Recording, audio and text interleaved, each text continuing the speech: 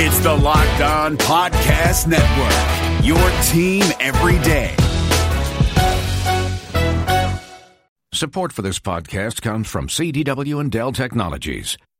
At CDWG, we get that migrating your agency to a hyper-converged infrastructure is challenging. Like me switching to decaf. Gotta do it, don't want to do it, but gotta do it. Whoa, slow down, friend. CDWG's experts can help simplify your transition from legacy to hyper-converged infrastructure with Dell EMC solutions that offer speed and agility. Do it. Have you done it? Is it done yet? Why isn't it done yet? IT orchestration by CDWG. People who get it. Find out more at cdwg.com/Dell EMC. Hi, it's Jamie, Progressive #1, #2 employee. Leave a message at the... Hey, Jamie, it's me, Jamie. This is your daily pep talk. I know it's been rough going ever since people found out about your a cappella group, Mad Harmony, but you will bounce back. I mean, you're the guy always helping people find coverage options with the Name Your Price tool. It should be you giving me the pep talk. Now get out there, hit that high note, and take Mad Harmony all the way to nationals this year! Sorry, it's pitchy. Progressive Casualty Insurance Company and Affiliates. Price and coverage match limited by state law.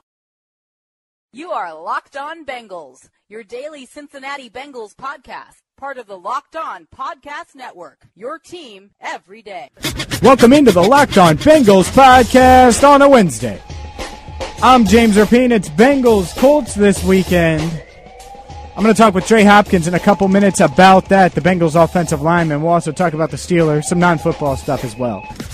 Great to have you in on Twitter, at James Rapien, at Locked On Bengals. Subscribe, iTunes, audioboom.com, the iHeartRadio app as well. Check out LockedOnBengals.com.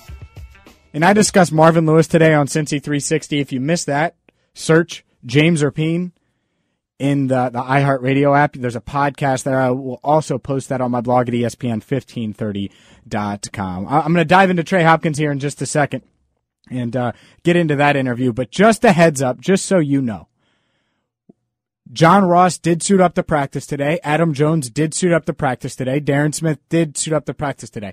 As I record this, we have not figured out whether or not they were full go or not. I will update you on that on my Twitter, at James Rapien. So if you're listening to this, by the time you hear it, if I don't see any complete updates, and usually they come out around 3:30, 4 o'clock, so I'll be much done well past recording this, I will update you on that. But I do know that Ross is out there at full pads practicing today, which is very interesting in a lot of ways. And I will give you my 2 cents on this, and I will certainly expand on this either tomorrow or the next day, maybe even later today after we get to Trey Hopkins.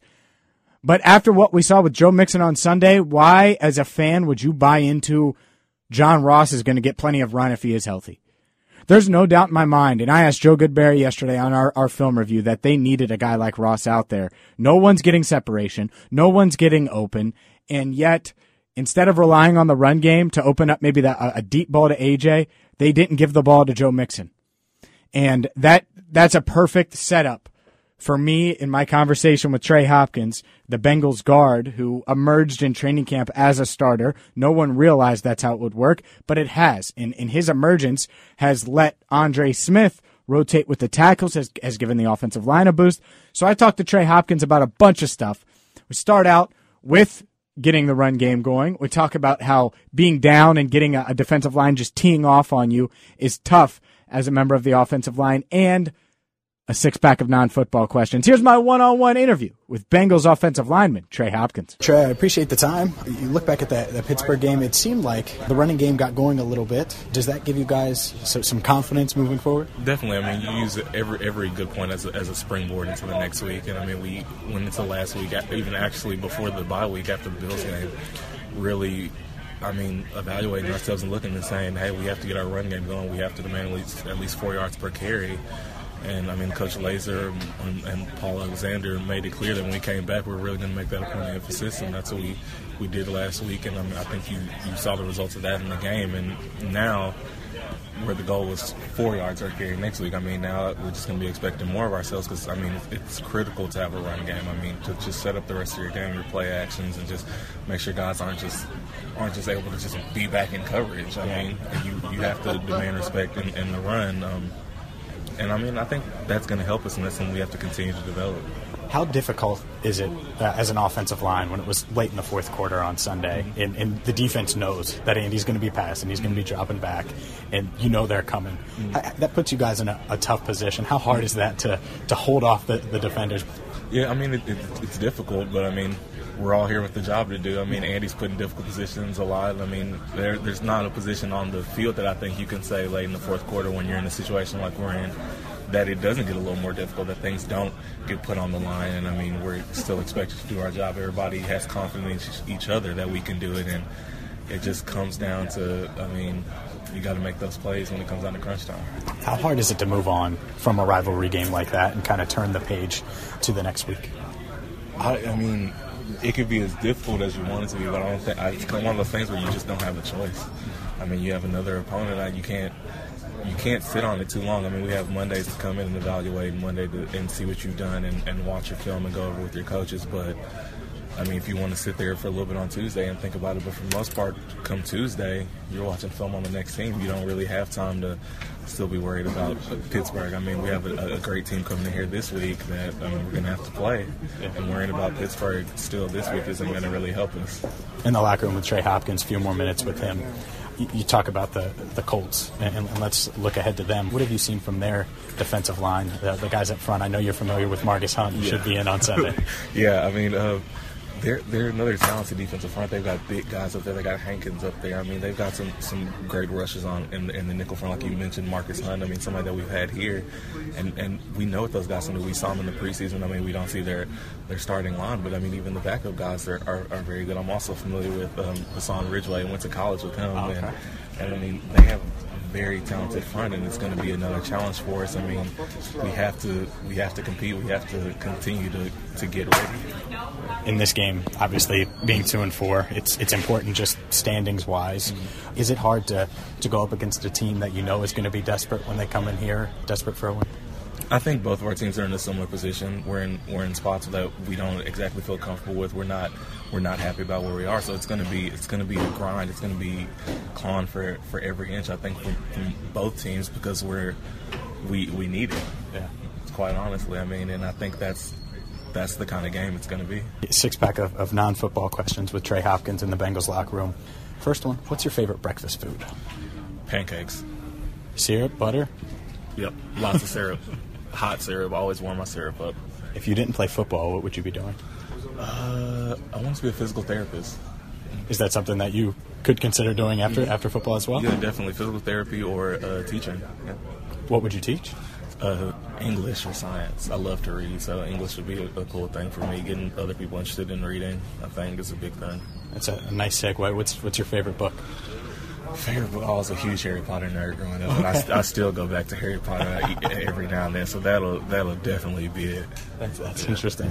Do you like the movies? Were they a good rendition? Because I've seen all the movies. I read like half the books. Yeah. See, I'm one of the people that you'll hear a lot. I mean, the books are so much better than the movies, and they are. So I enjoy the movies because it's cool just seeing an adaptation of it, but when you read the books and you're as big into them as I was, you always prefer the movies a little bit more. When you're not playing football, not reading, what are you doing with your free time? Playing video games. Mm-hmm. All right. What's your favorite video game? I play Xbox Destiny 2 right now, yeah. Okay. Mm-hmm. Sports games at all, or just adventure and RPG, stuff like that? Yeah, shooters and things like that. Okay. Call of Duty? Mm.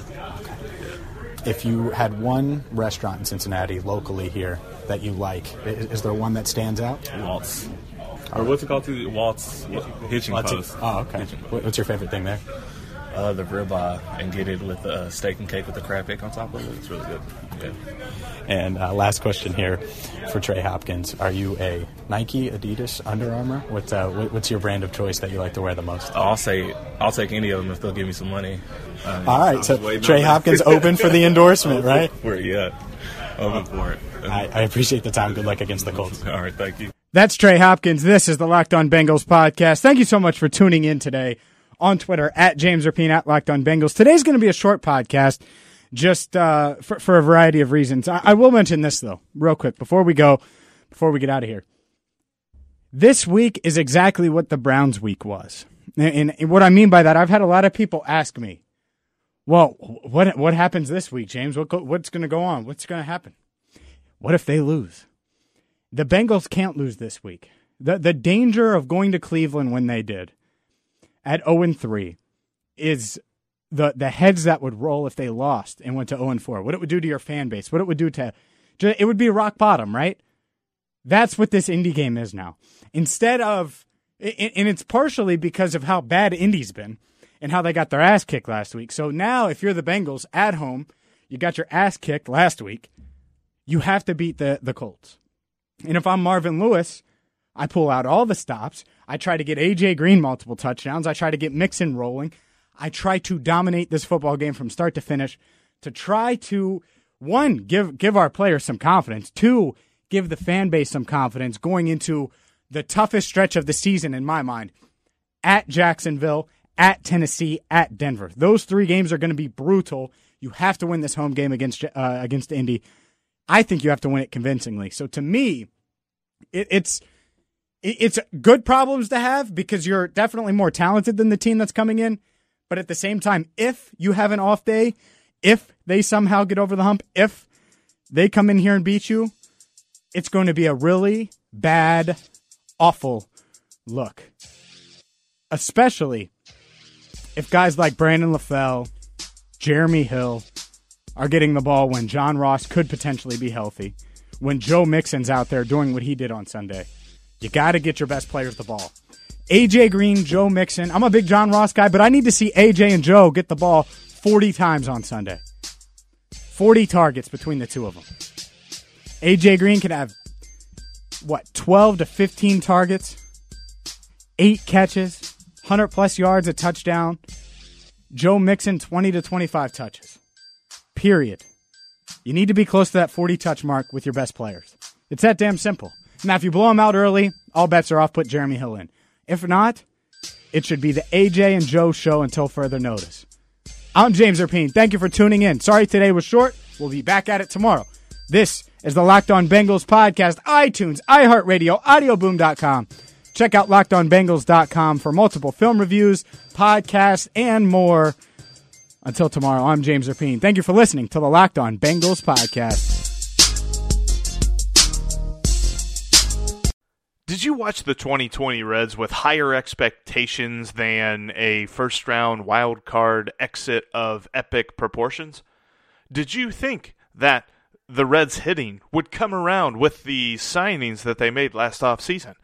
Are you wondering who is asking you all of these questions? Hi, my name is Jeff Carr, and I host the Locked On Reds podcast each and every day, part of the Locked On Podcast Network, your team every day. Throughout the offseason, I'm going to take a look at these Reds, how they fix what didn't work in 2020, and how they continue their success in 2021. But wait, there's more. I'll also have interesting interviews with players, writers, and everyone in between talking about the Cincinnati Reds. Come join me on the Locked On Reds podcast each and every day.